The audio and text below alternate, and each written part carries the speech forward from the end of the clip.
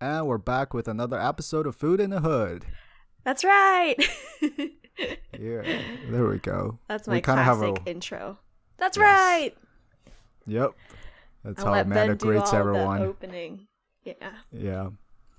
So we're back, and Yes. this is I don't know. We're recording like a week after the U.S. election had some more definitive results. Correct. Yep. So I guess we also wanted to talk a little bit about politics. And how, politics kind of intertwine with our food system. But I think, this is such a broad topic, right? We could spend Yeah. hours talking about it.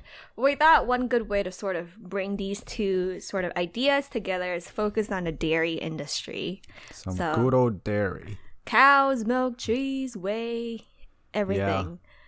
Right. So, like, And do you consider egg as dairy? no, I don't. Do you? I don't, but I got asked a lot. Because I always consider dairy to be the byproduct of any like bovine sort of animal.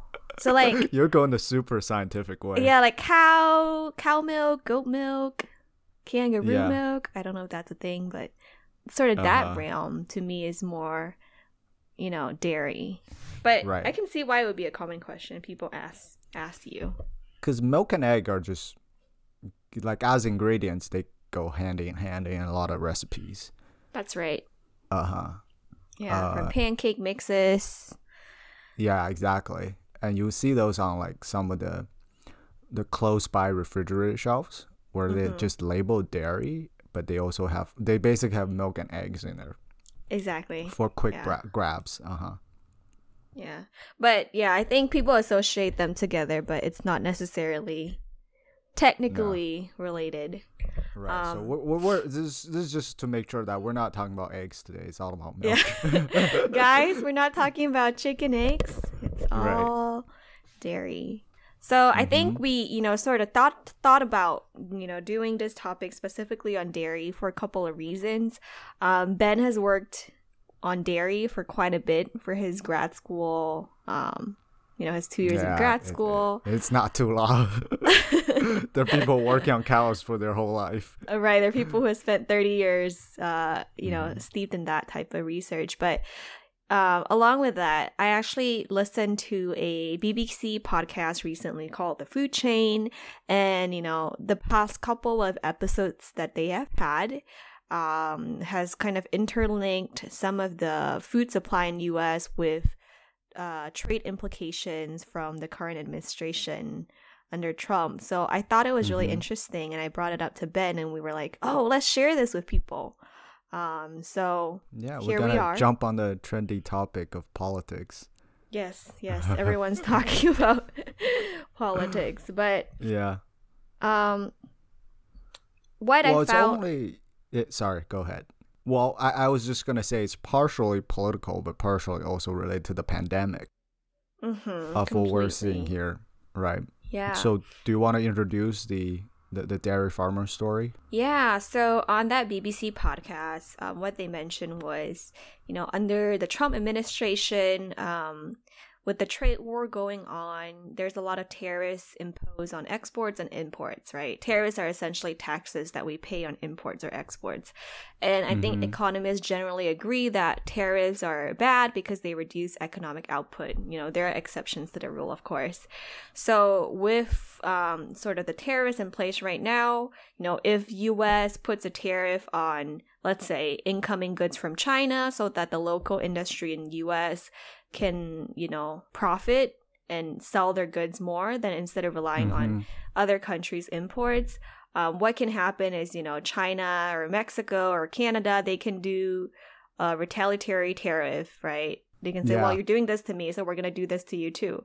So what ends up happening for the dairy industry is that if you think about, dairy that is produced in the U.S., dairy is a huge industry. And even though the U.S. has over 300 million people, we have way more milk and also other dairy products than we can consume. So these dairy products are typically exported to, Canada and Mexico are big ones, but also to other places like China, European Union, and it's not just fluid milk. A lot of it is actually exported as dairy products in the form of cheese, or whey protein, or dry milk powder, etc. So with our inability to export these products at the amounts that we were exporting them before, dairy farmers are sort of taking a big hit, right? Yeah, because U.S. is a very large food producer in general. So it has a lot of, it relies on exporting foods for farmers to live. And it's also part of the food industry overall. Mm-hmm. And exactly like Amanda said, a lot of the milks are not going away, like milk, like the milk that you buy from the grocery store. They're more like some type of milk powder for easy transports. Right, so that actually hurts like a variety of industry, right? Not just at the farmer level, but also at the manufacturing level. Totally. Because you have to manufacture those powders for it to be sold somewhere else. Well, to sell it somewhere else. So and what really caught our attention, maybe it was I think now 6 months ago or 7 months ago when COVID first hit it. There were a lot of schools, universities, and large, what they call contract dining places. A typical one would be like the dining hall in the university, but there could be other ones for like corporate offices and for other type of facilities. All of the places stopped producing, right? They stopped cooking and everybody went home because of COVID. But a lot of milk, unfortunately, had nowhere to go because they were planned to sold at those places. So it forced many places to unfortunately dump those milk because they had no other way out of the food, and it didn't have. It was a really sad story to see, but that was the bottom choice of everyone, and there's really no alternative of it. So the farmers had to basically drain it. Right. And, looking at statistics from CNN in June of 2020, when it got bad, every day U.S. dairy farmers were forced to dump as much as 3.7 million gallons of fresh milk, right? Because of this disruption in the supply chain. And I think people might be wondering, well, how difficult is it? Like, instead of shipping milk to the restaurant or to, corporate, what are those places called? Dining halls? Cafeteria. How about just, repackaging them into consumer packages so they can be sold at Target or Walmart? But it's really not as simple as that. If you think about our manufacturing and distribution chain, everything is geared to be as efficient as possible for whatever type of packaging the milk is sold in. So imagine if you're pasteurizing milk and then you're filling it aseptically into these giant Tetra Paks for use in dining halls, etc. It's very hard to suddenly transfer from that to using those small home use, smaller size packaging formats, right? Right. You would need to retool the entire manufacturing facility, which is just not something that's feasible on such a short time scale. Yeah, and there's no way to do it. That's why they'd rather dump the milk. Right. And it's even for things like cheeses, instead of having these giant, maybe 10-pound bag cheeses you might use for restaurants or food service, repackaging them into, 300-gram little packages for Target, Whole Foods. That's actually very hard to do. It's not as simple as someone being at home and just buying a different packaging. When it's at the industrial level, everything's already maximized and optimized for whatever, packaging format it was in. So it does take a lot to kind of change over, and that's part of the reason as well. Totally, yeah. That's why it's very difficult for farmers to survive. Pandemic was just one of the factors. At the same time, from I think since maybe starting from 5-6 years ago, the number of dairy farmers overall has been declining. And part of the reason was also because of these overseas tariffs are happening a lot, and also small individual farmers are just not holding up with the big corporations. And that's relatively common in many type of farming activities.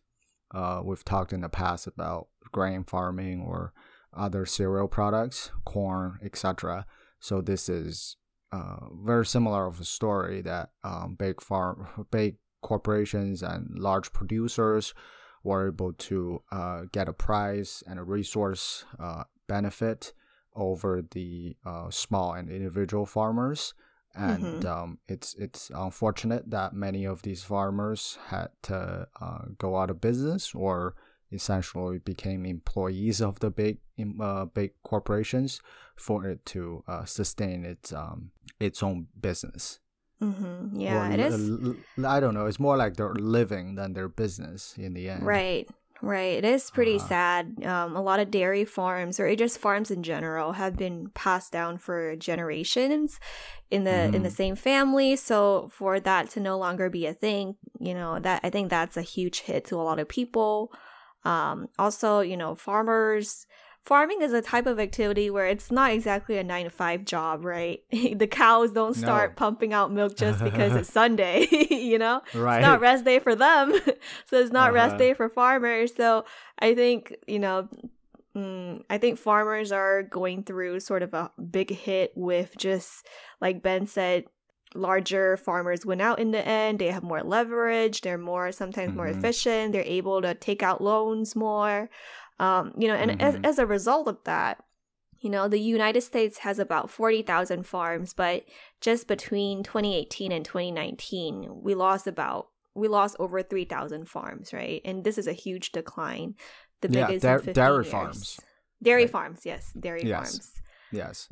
So that's pretty crazy of a number to think in that scale, right? But the interesting thing is losing dairy farmers and dairy farms doesn't necessarily mean people are stopped consuming dairy products.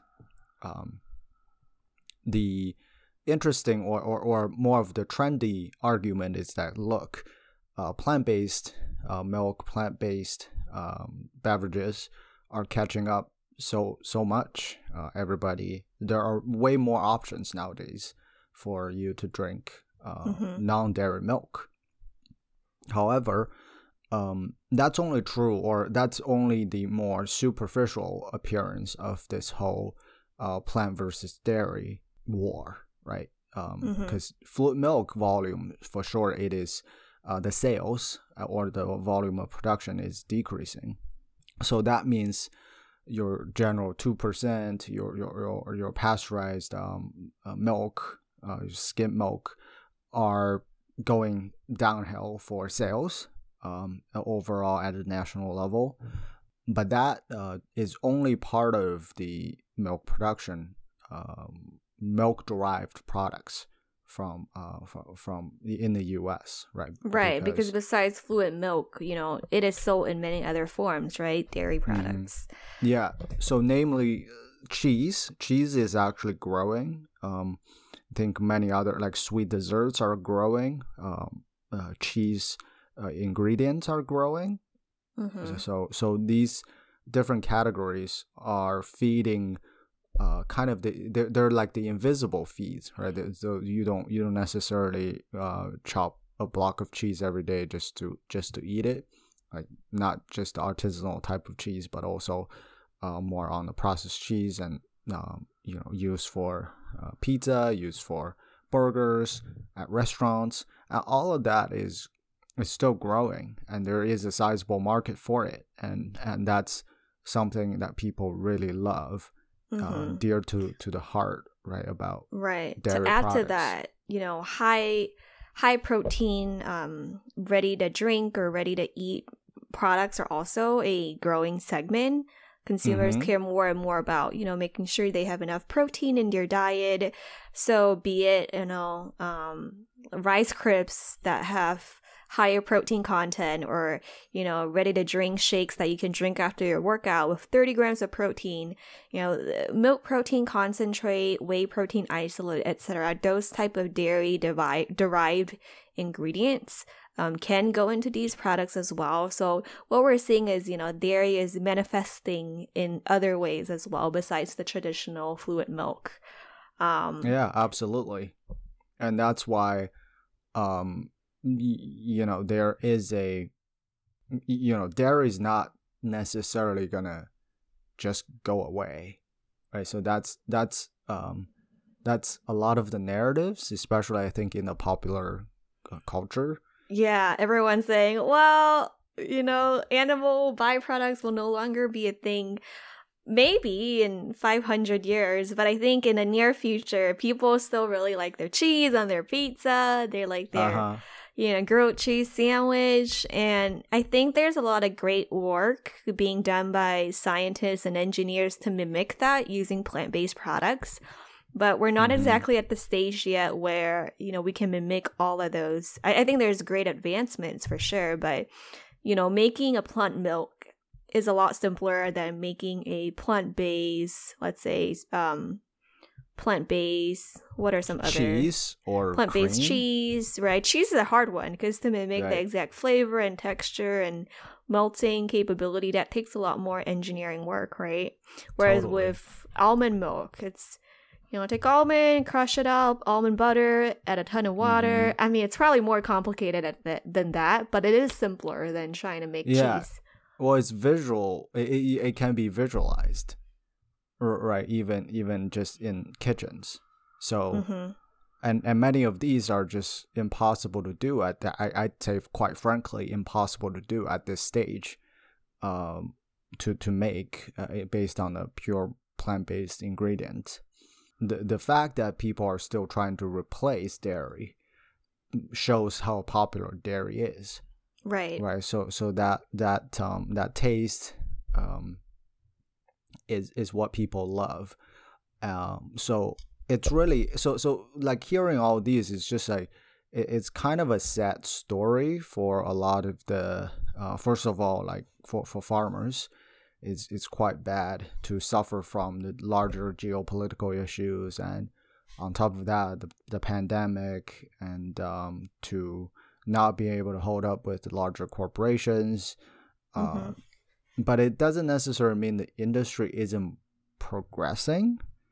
There are a lot of opportunities in, like as you mentioned, in high protein beverages or snack foods. Dairy-based products could be further advanced in those areas, and I feel that is what people are currently working on, is to kind of reposition dairy in the overall food industry as not only just a traditional type of dairy, but also dairy-derived snacks and drinks, because those are not going away and those are blooming.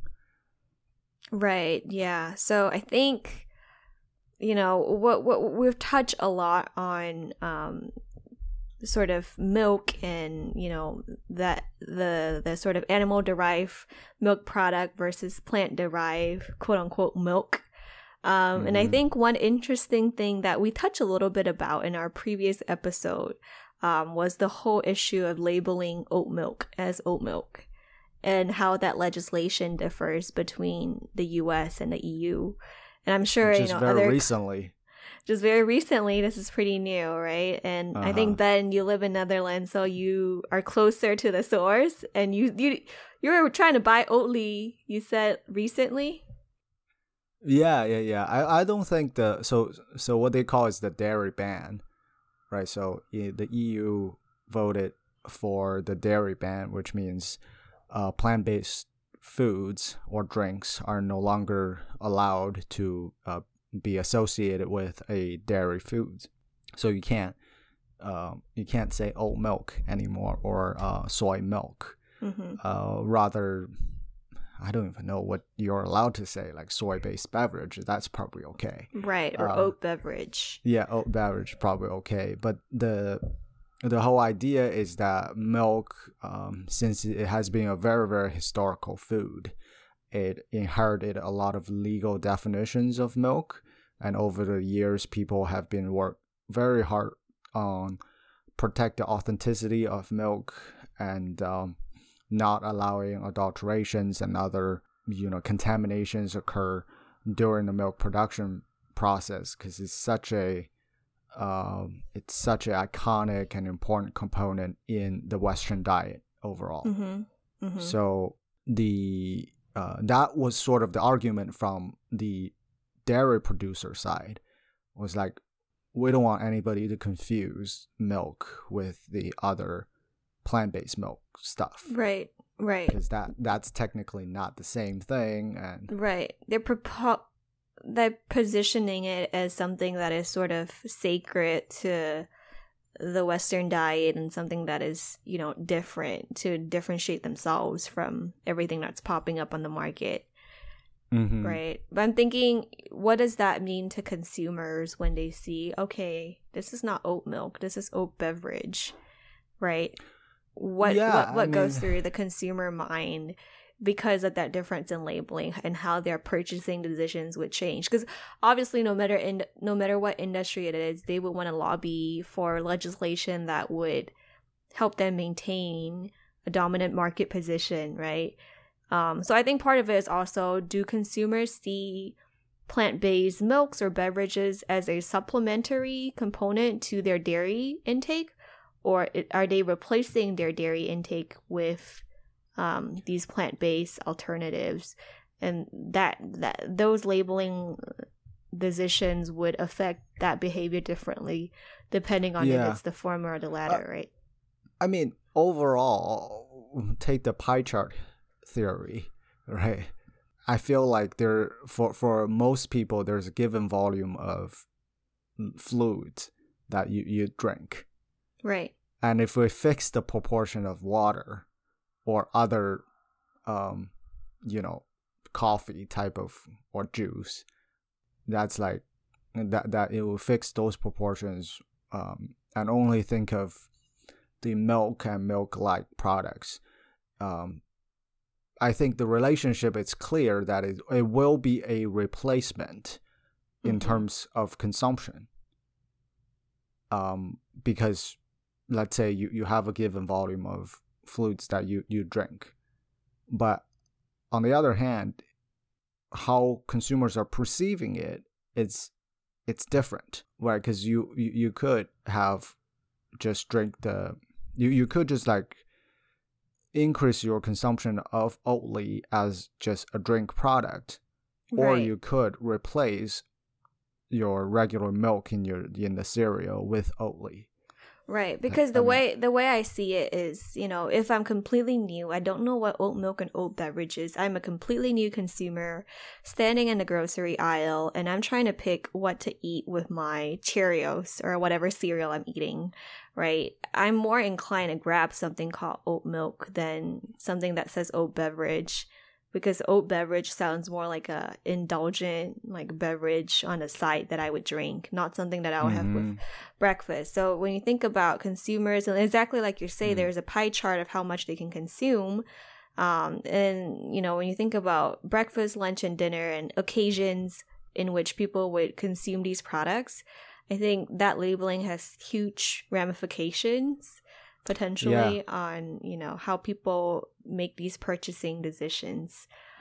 Yeah, you're right, because milk, it almost has like a emotional meaning, or something beyond just the name of the food. It's like, oh, milk, Right. I like to drink it in the with my breakfast, or I like to put it in my coffee, or maybe I like to drink it before bed. Maybe those are my occasions for drinking milk. But then when you ask me like, oh, Amanda, when do you drink X beverage? Beverage to me sounds like something I would drink when I'm in a restaurant ordering food with friends, and I'll be like, oh, I'm going to get that beverage. But to say that I drink a certain beverage for breakfast sounds like I'm drinking soda or something, right? Just the emotional connotation of that word. I think it's perhaps a big win for the dairy industry. And a sort of setback for some of the plant-based manufacturers. Yeah, I guess so. Like, does milk sound more natural to you?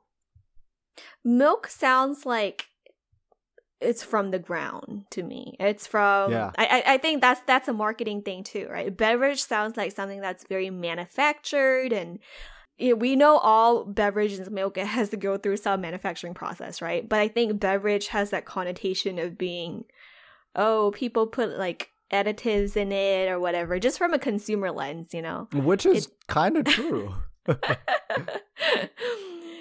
So I think, Yeah. it will be interesting to see how this affects the industry. Really, yeah, because when I learned the word oat milk, I've never really thought through. I guess for my consumer journey, I've never really thought through how it's made, because it's just like the white stuff that are right, like it's a milk like beverage that you just consume, and it has its distinct flavor. Sure. I think people are very similar to you when they think milk. They think, oh, it comes from the cow. That's pretty much it. But when you say beverage, it's like, oh, they have these different like things that they add together, mix in a huge tank. Maybe they add a bunch of coloring to make it look white. I don't know. I'm just spitting out thoughts here. But I think that it's a clear, those words are not perceived the same way. In English, at least. I'm not sure what it looks like in other European languages since this legislation is happening in the EU, but there has to be some effect, right? Yeah. I mean, now I'm thinking like in Chinese, you can say soy milk as 豆浆, or it would as 豆奶. And both is acceptable, and both are used as frequently as one another. Would you say? Yeah. So like the two words I said, the first one is kind of like soybean serum. And the second one is like soybean milk. Soybean serum. Oh my god. Well, it sounds like a little medical. weird. Yeah. But if you grow up listening to the word 豆浆, which is like the Chinese, Ben just translated as soy serum. It actually doesn't sound that weird if you grow up hearing it that way. I mean, I don't even know for the other type of, I don't know if Oatly is sold in China. Maybe it is. And you know what you brought up, Ben, that's really interesting is soy milk, be it whatever name you call it, right? Soy milk has been made for a long time in China. Before, people were making it in their backyard, right? Using that giant wooden turny thing. I don't know what it's called. There's a word for it.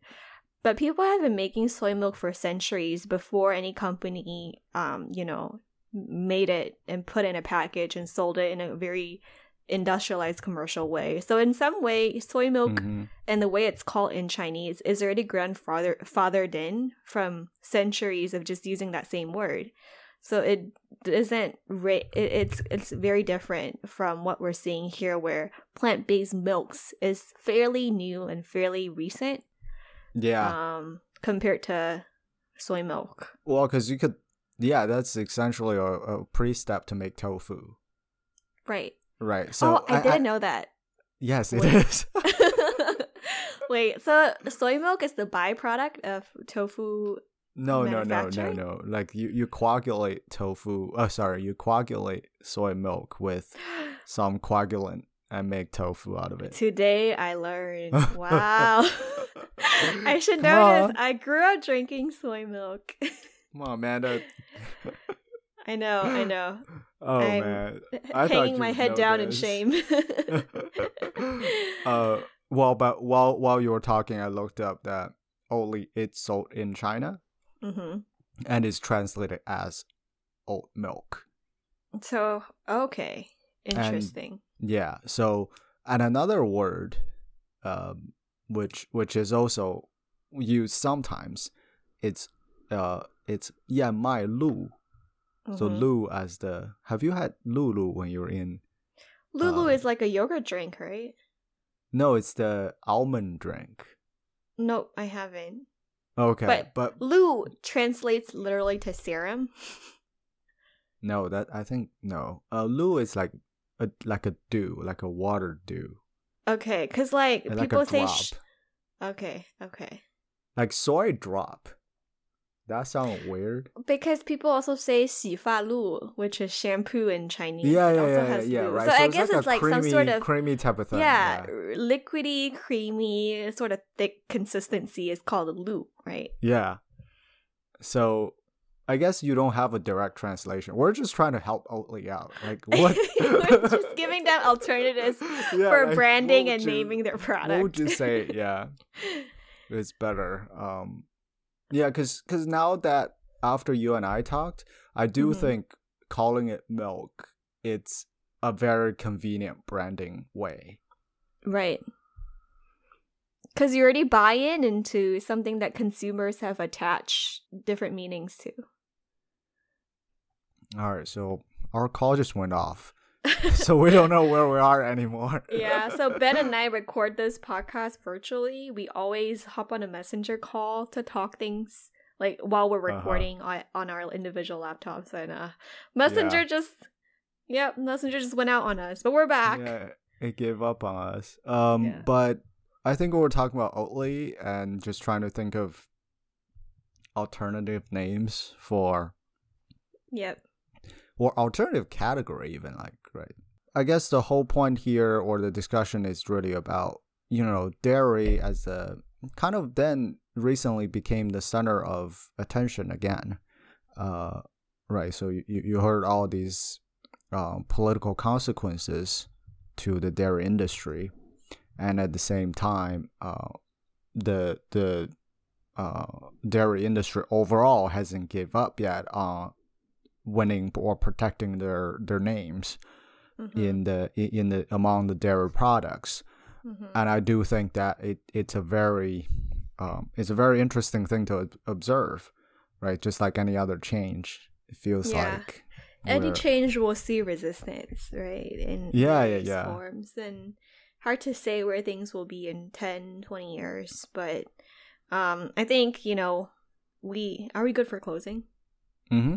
Okay. And I think, in general, this doesn't happen just with the dairy industry. I think this happens with any other mass commodity sort of product that is produced, especially when you're in agricultural, when agricultural makes up such a big part of, like US has a huge amount of land and we grow a lot of things, right? And those things have to go somewhere.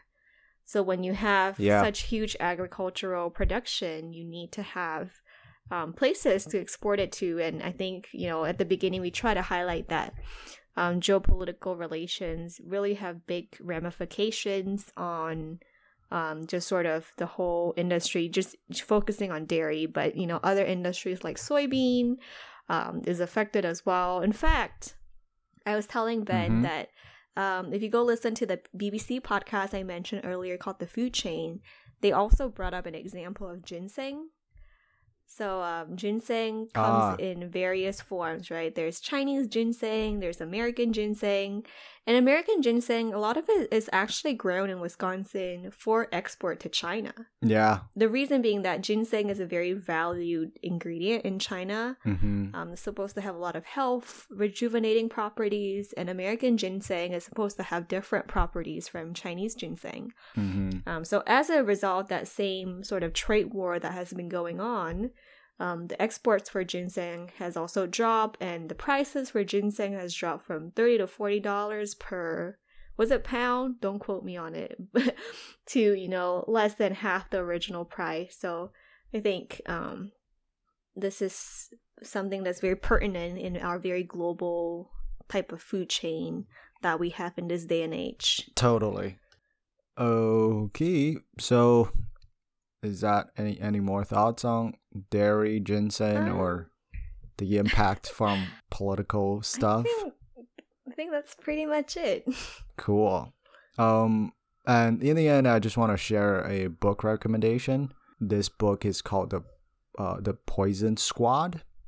I don't know who wrote this book, but it's a sort of pretty famous book in the food science circle, right? I think I've heard our professor mention it on a few occasions. Yeah, so it's called The Poison Squad. So it's by Deborah Blum. So The book itself talks about, I think in the late 19th century, so 18 something, when food was still like pretty wild, there's not a lot of regulations. This contaminations and adulteration is like common practices among food manufacturers, because there's literally to make it cheaper. Yeah, because there was literally no law to govern it, right? Can you imagine? What a crazy world. Yeah, right. What a crazy What world. a crazy world, right? So, and this guy whose name, he's a chemist, and his name is, I think, Harvey Welly. He dedicated himself into a lot of the chemical tests and physical tests as well to authenticate food, and also pushed in the political environment for the government to issue the Pure Food Act and the subsequent various Food, Drug, and Cosmetic Act, and all that, sort of the modern food law movement. And it's a very vivid book. I read parts of it, and it really goes into the details of what happened, and it's worth a read, and probably would inspire how people would think of sort of the plant-based movement, and how that should fit into the overall food chain, right? Yeah, for sure. That's a very good book. I've heard people talk about it with really good reviews. And yeah, that's it.